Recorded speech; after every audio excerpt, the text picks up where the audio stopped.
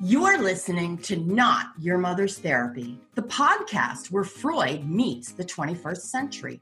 Neuroscience, psychology, and spirituality collide to help you expand your mind and your potential.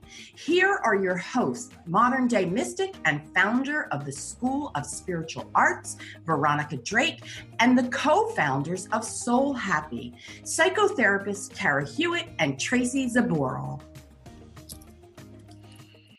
Good morning, everybody. Today, welcome to podcast number 7.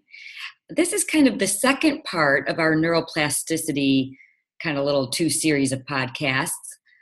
So today is the practical application of neuroplasticity. So thanks for joining us. I am one of your co-hosts, Tracy Zaboral, and with me is my fellow co-host and business partner, Tara Hewitt, who is also a psychotherapist along with myself. Hello, everybody.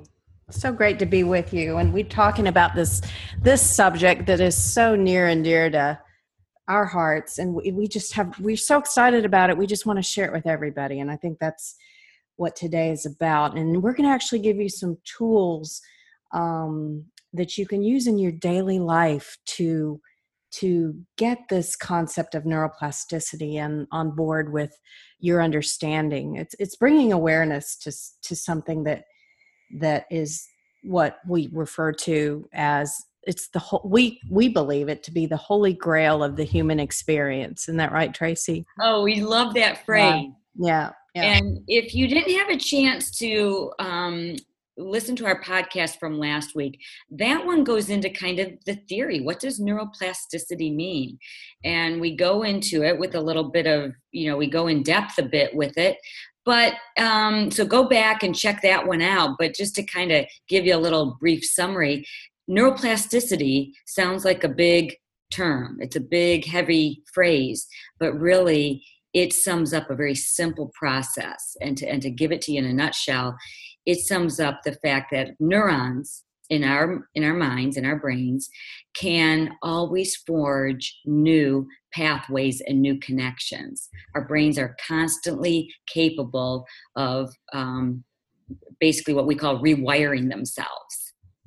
And as Kara said, that makes it the holy grail of the human experience, because meaning now that we know we can do that, it gives us all hope, every one of us hope for actual sustainable change, because if we can rewire our brains, we can change in a way that is scientifically proven.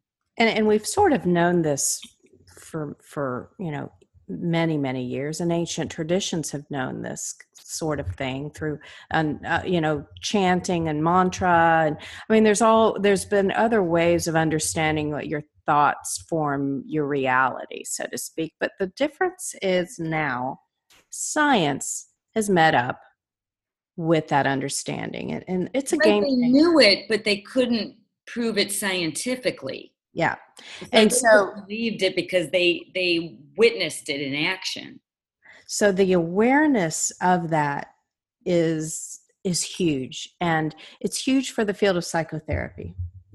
And we've used something known as cognitive behavioral therapy for many, many years, and it's effective, and it's known to be used, with different habitual things, that the habitual behavior or addictions. It's known to be used in that manner.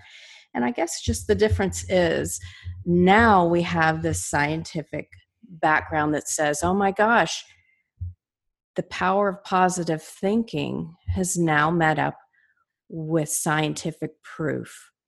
And that's kind of the realization and the awareness that Tracy and I want to bring to this concept today.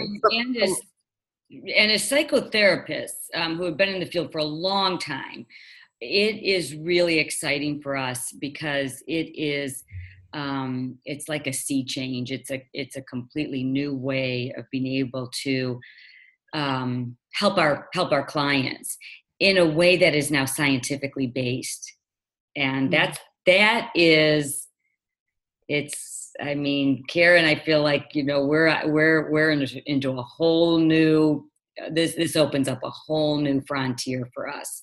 And it's a game changer, and we're really excited. And we're excited to share it with you because it's over the past decade that neuroscientists have come to understand this. And they have, there's been a lot written about it. There's been a lot lectured about it. And, it can seem a little daunting and a little bit hard to understand. And it's just simply not. The way that we can utilize it, we're bringing it down to such simplistic terms, in how we're bridging it with psychology. And as we want to share it with you, because in simplistic terms, everybody can use this. And so it's not some big, elusive kind of theory that's out there that you have to, maybe spend thousands of dollars, to go, I don't know what, go to a neuroscientist and have your brain rewired. No, you do this on your own, in your home. And actually, Karen and I, for those of you who don't know, have come up with a technique that uses this theory as a huge part of the basis of the technique. And it is something that we guide you through, again, in the privacy of your own home. It doesn't require going out to a therapist. It doesn't require months and months of therapy. It's literally 4 sessions that you do in your own home. And we're using these new techniques that brain science has now been able to support. So really, really cool. And at the end of this podcast, we'll give you some references if you want to read more about it, because there's some really groundbreaking work being done right now, and we're going to give you some names of some books and some scientists' names that are on the leading edge of this work, and it's worth giving them a shout out because they've really been the thought leaders to bring this to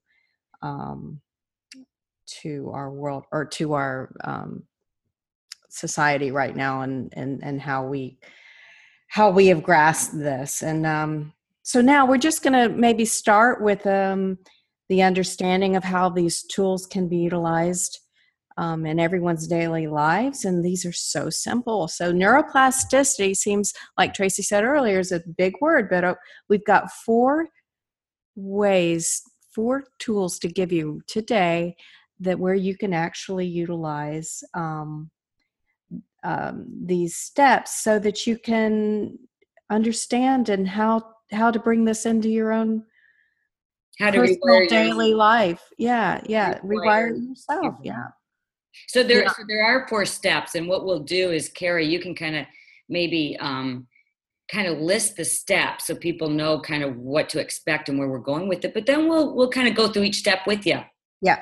So yeah, we'll do that. So we're going to, so the first one is, of course, slowing down the brain wave frequencies. So you've got cycles in the brain. So you've got an understanding that what they call those a hertz. They're actually, it's a frequency, it's a vibration that's measurable. When you are able to slow down those frequencies, this is the term where people go, where the yogis go, where deep states of meditation. This allows for the quieting of the mind. It allows for focus and concentration, which is required in this neuroplasticity concept, because when you're able to do that, this is where this chemical reaction in the brain starts to take place, and that's measurable. So that's not an airy-fairy thing. Meditation sometimes has been thrown into that category, and in this case, it's really about science. So slowing down the brainwave frequency. And how many times, I know Tracy and I have heard this through the years with our clients, okay, that's all well and good, but I can't meditate. How many times have we heard that, Tracy? I know. And I even had a client who referred to it as monkey brain. And when I brought that phrase up, Kara said, oh, that's like a Buddhist Eastern kind of a phrase. Monkey brain is just that chattering, that brain that just chatters.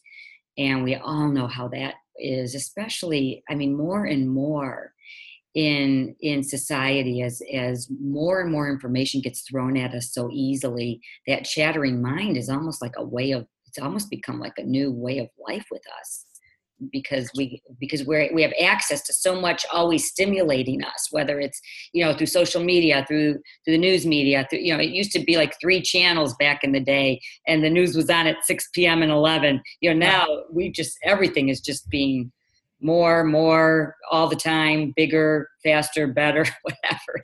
So yeah, we're just gonna, and I read a long time ago, and I've never forgot this, that if you can visualize concept of meditation as the top of the mountain, so that's where you want to go.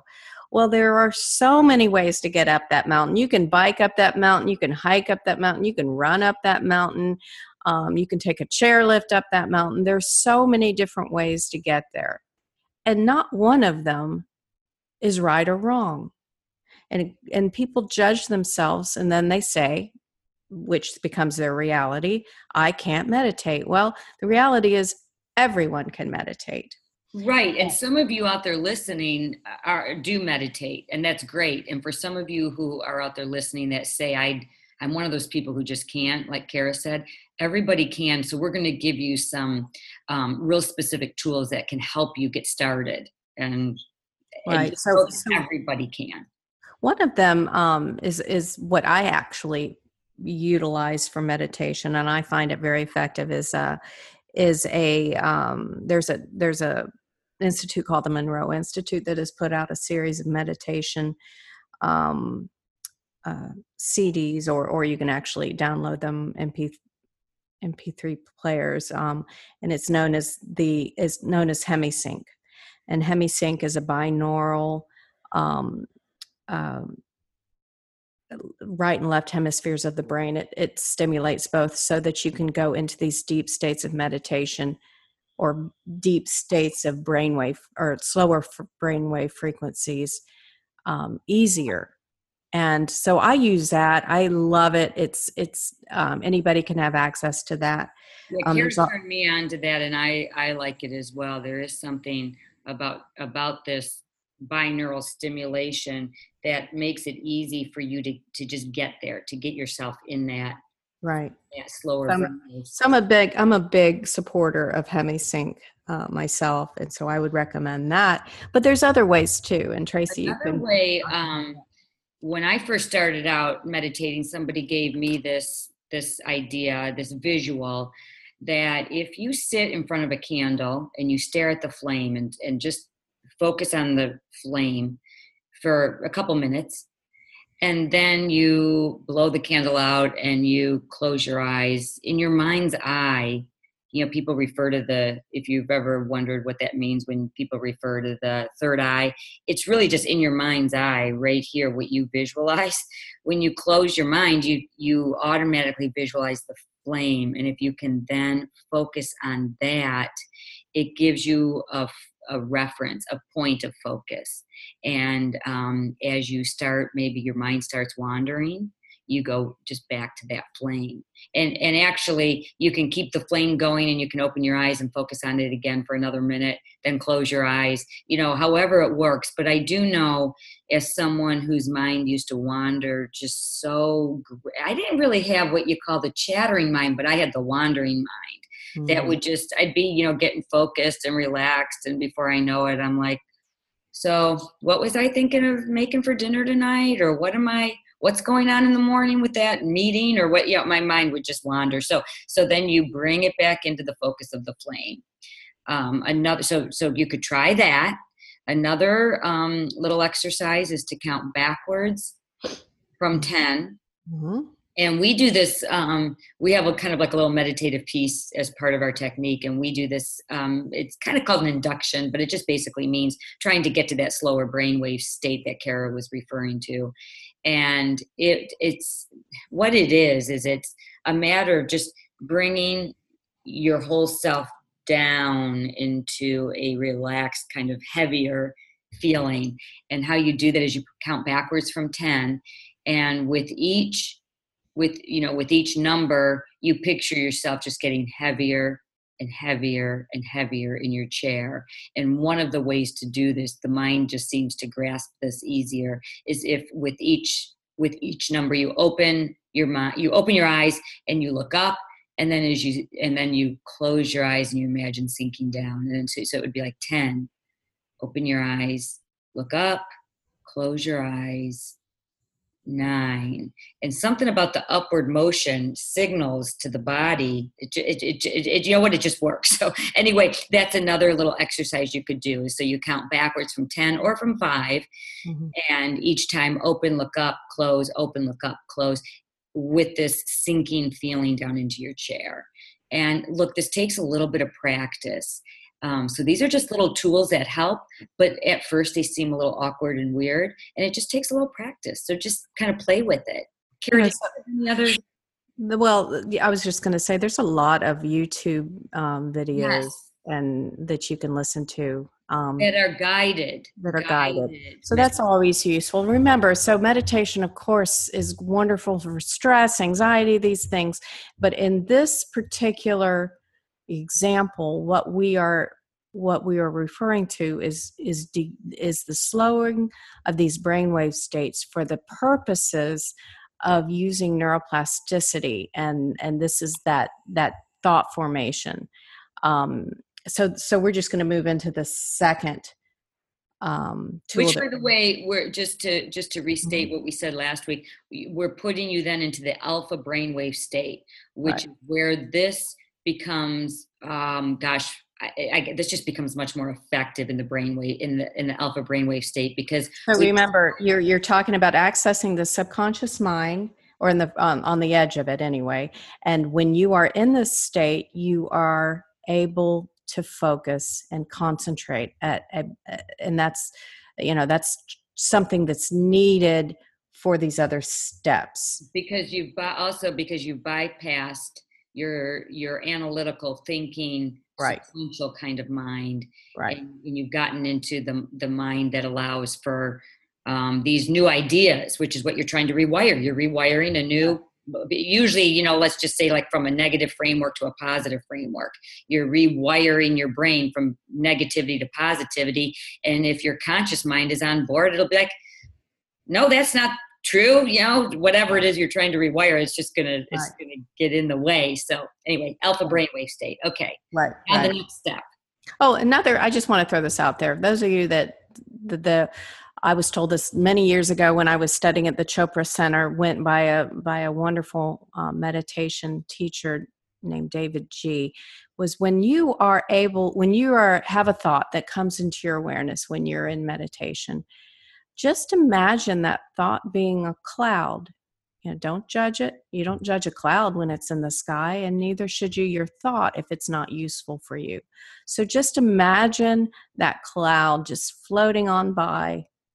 It's there. It's just a part of your awareness, but that doesn't mean you own it. Just allow it to keep going by. And that's really helped me through the years. With those wandering thoughts or the chattering mind. Yeah. Great. So the second tool that we're going to give you today is known as creative visualization. So when you visualize something, your subconscious mind doesn't know if it's real or if it's imagined, right?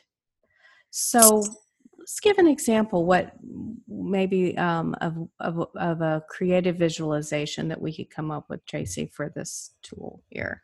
Yeah, so let's see, what would maybe be something that someone would want? I like something that just comes to mind that seems pretty universal to me would be like being able to increase your confidence. That'd be a good one to go with. I mean, we all have insecurities, and everybody wants to be able to just feel better about themselves as they go out into the world every day. Yeah. So one example might be, let's just say you're on your way to work and you are creatively manifesting something that will increase your confidence and your ability for that day. So might be an example of a sales meeting. Let's say a sales meeting that you are doing extremely well in. Everyone's receptive to you. You can tell that everyone is on board with your presentation, something like to that effect. Right. Where you're feeling okay standing up and presenting whatever it is that you're having to present, or let's just throw out a couple other examples so that regardless of what your day looks like, you can relate. Another one might be, let's say as a parent, you are having to address something with your teenager, and it's going to be difficult because they have a lot of pushback right now. Mm-hmm. And you just imagine yourself keeping your cool, being able to be, get whatever the message across is that you need to get across, keeping your cool while doing it, and ultimately walking away from the exchange with your teenager feeling good about it. Right. Like that could be an example. Mm-hmm.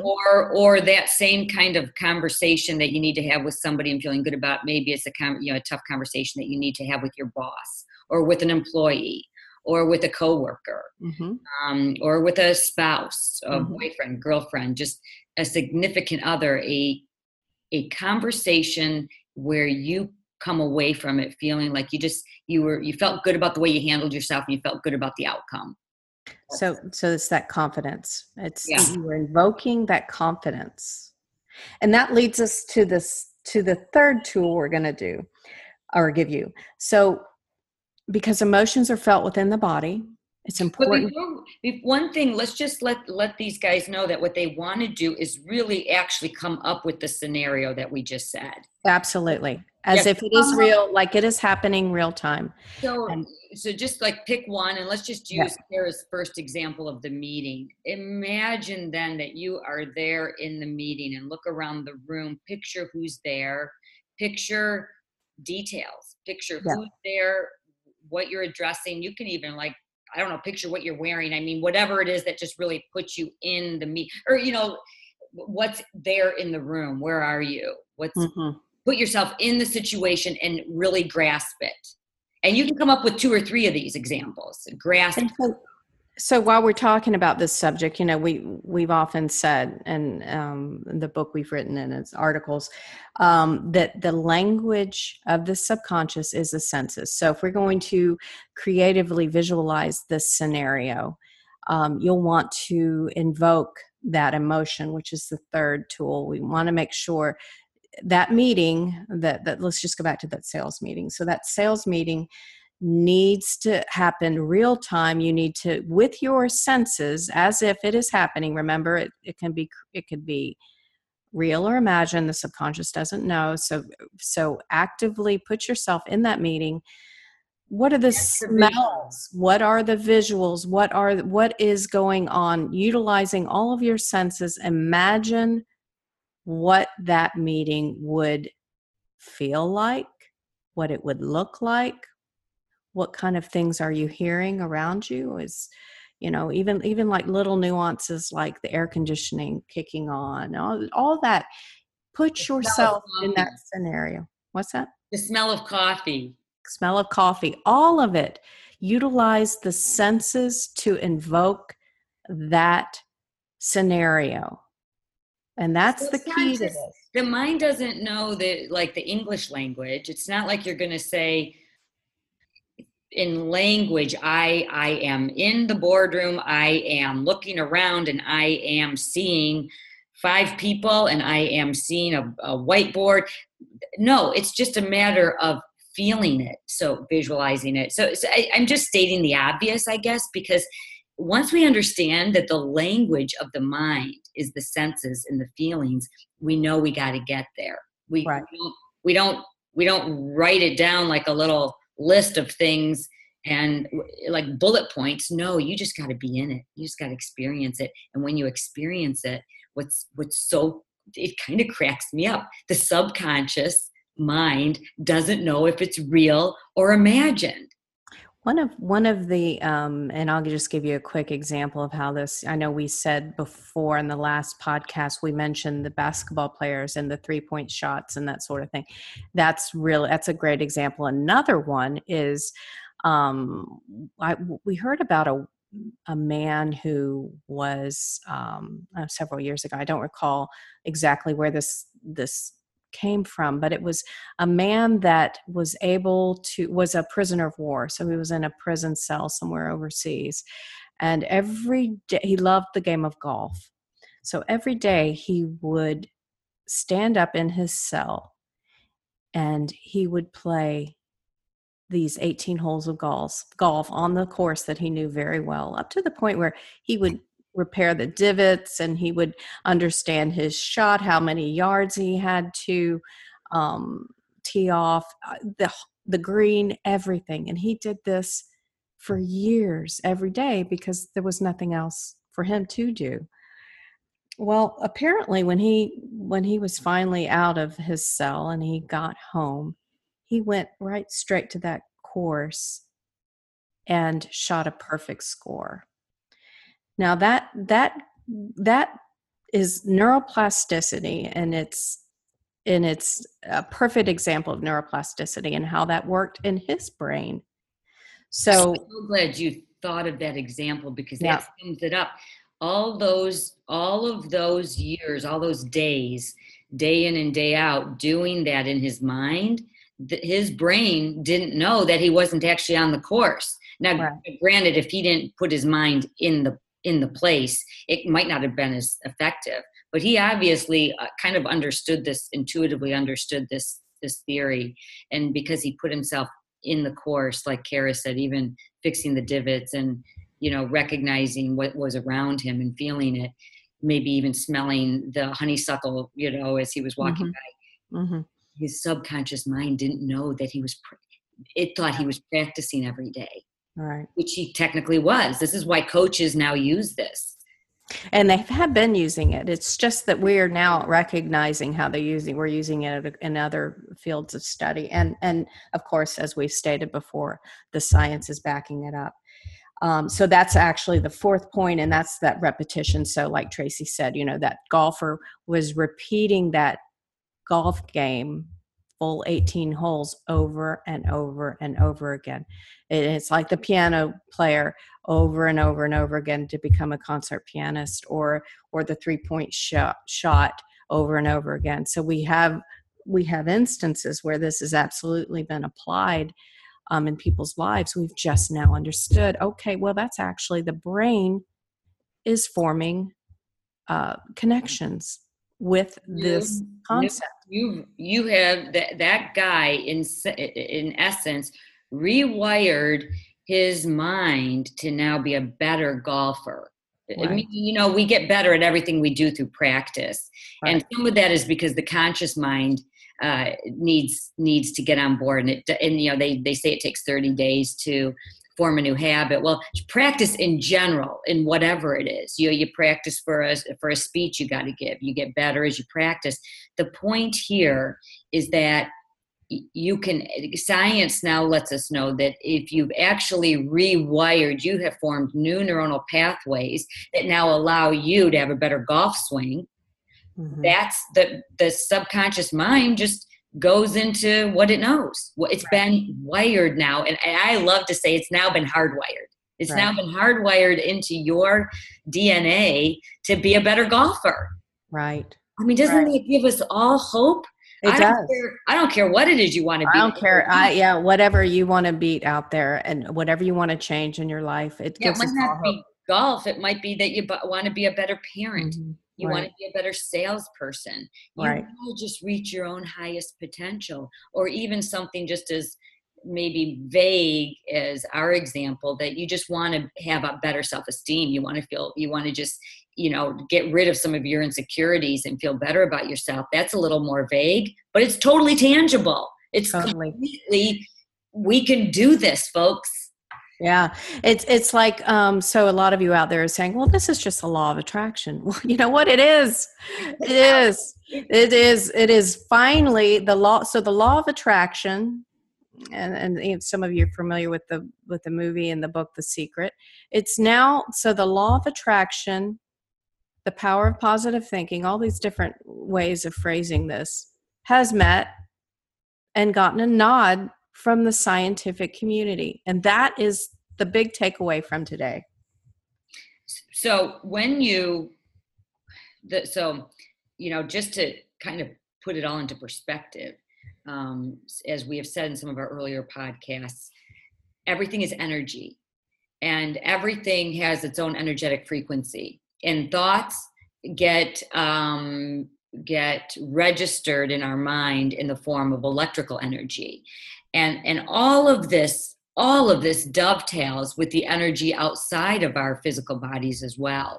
So as we are rewiring our brains, literally we're rewiring it in an energetic frequency to now accept and embrace this new behavior. So we'll, like say, for instance, this new better golf swing, to accept and embrace it. Then this is where it just, the sky is the limit. Then that energetic frequency is kind of what you're putting out there into now outside of yourself, because we just talked about a process that happens inward.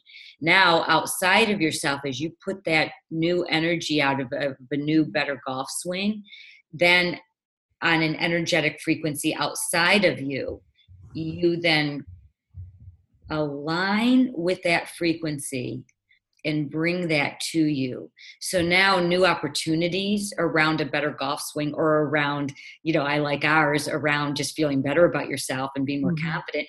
You're bringing new opportunities that allow for this new behavior to be played out. So through neuroplasticity, which is an inner rewiring, hardwiring of the brain, you then bring out this, Kara just said, this is the law of attraction.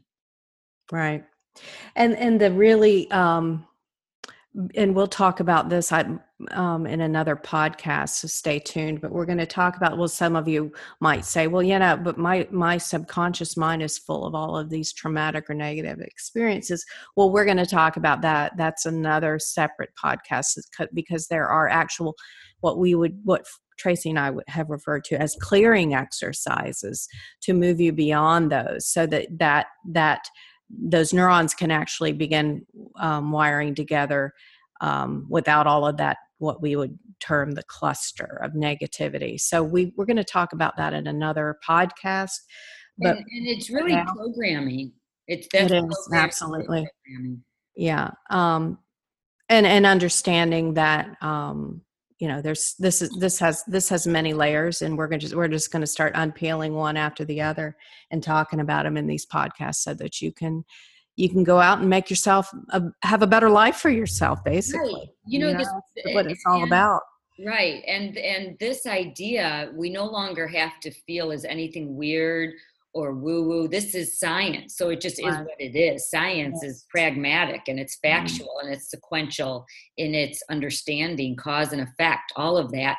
But, programming used to have a little bit of a negative connotation, because when you think of programming, you kind of think of like those cult experiences where you have like a leader and a guru who brainwashes you into his, just so you're like programmed, and that had a negative connotation. Now with these new scientific findings, we're using programming as like the holy grail of psychotherapy now, because we're reprogramming out the negativity that's been programmed in there since childhood, and we're taking that out, and then we're clearing out those programs, and then reprogramming in new positivity. So programming has suddenly become like our go-to word, that we love to think that we can reprogram the mind. Because if you think about being able to reprogram your mind to be a better whatever,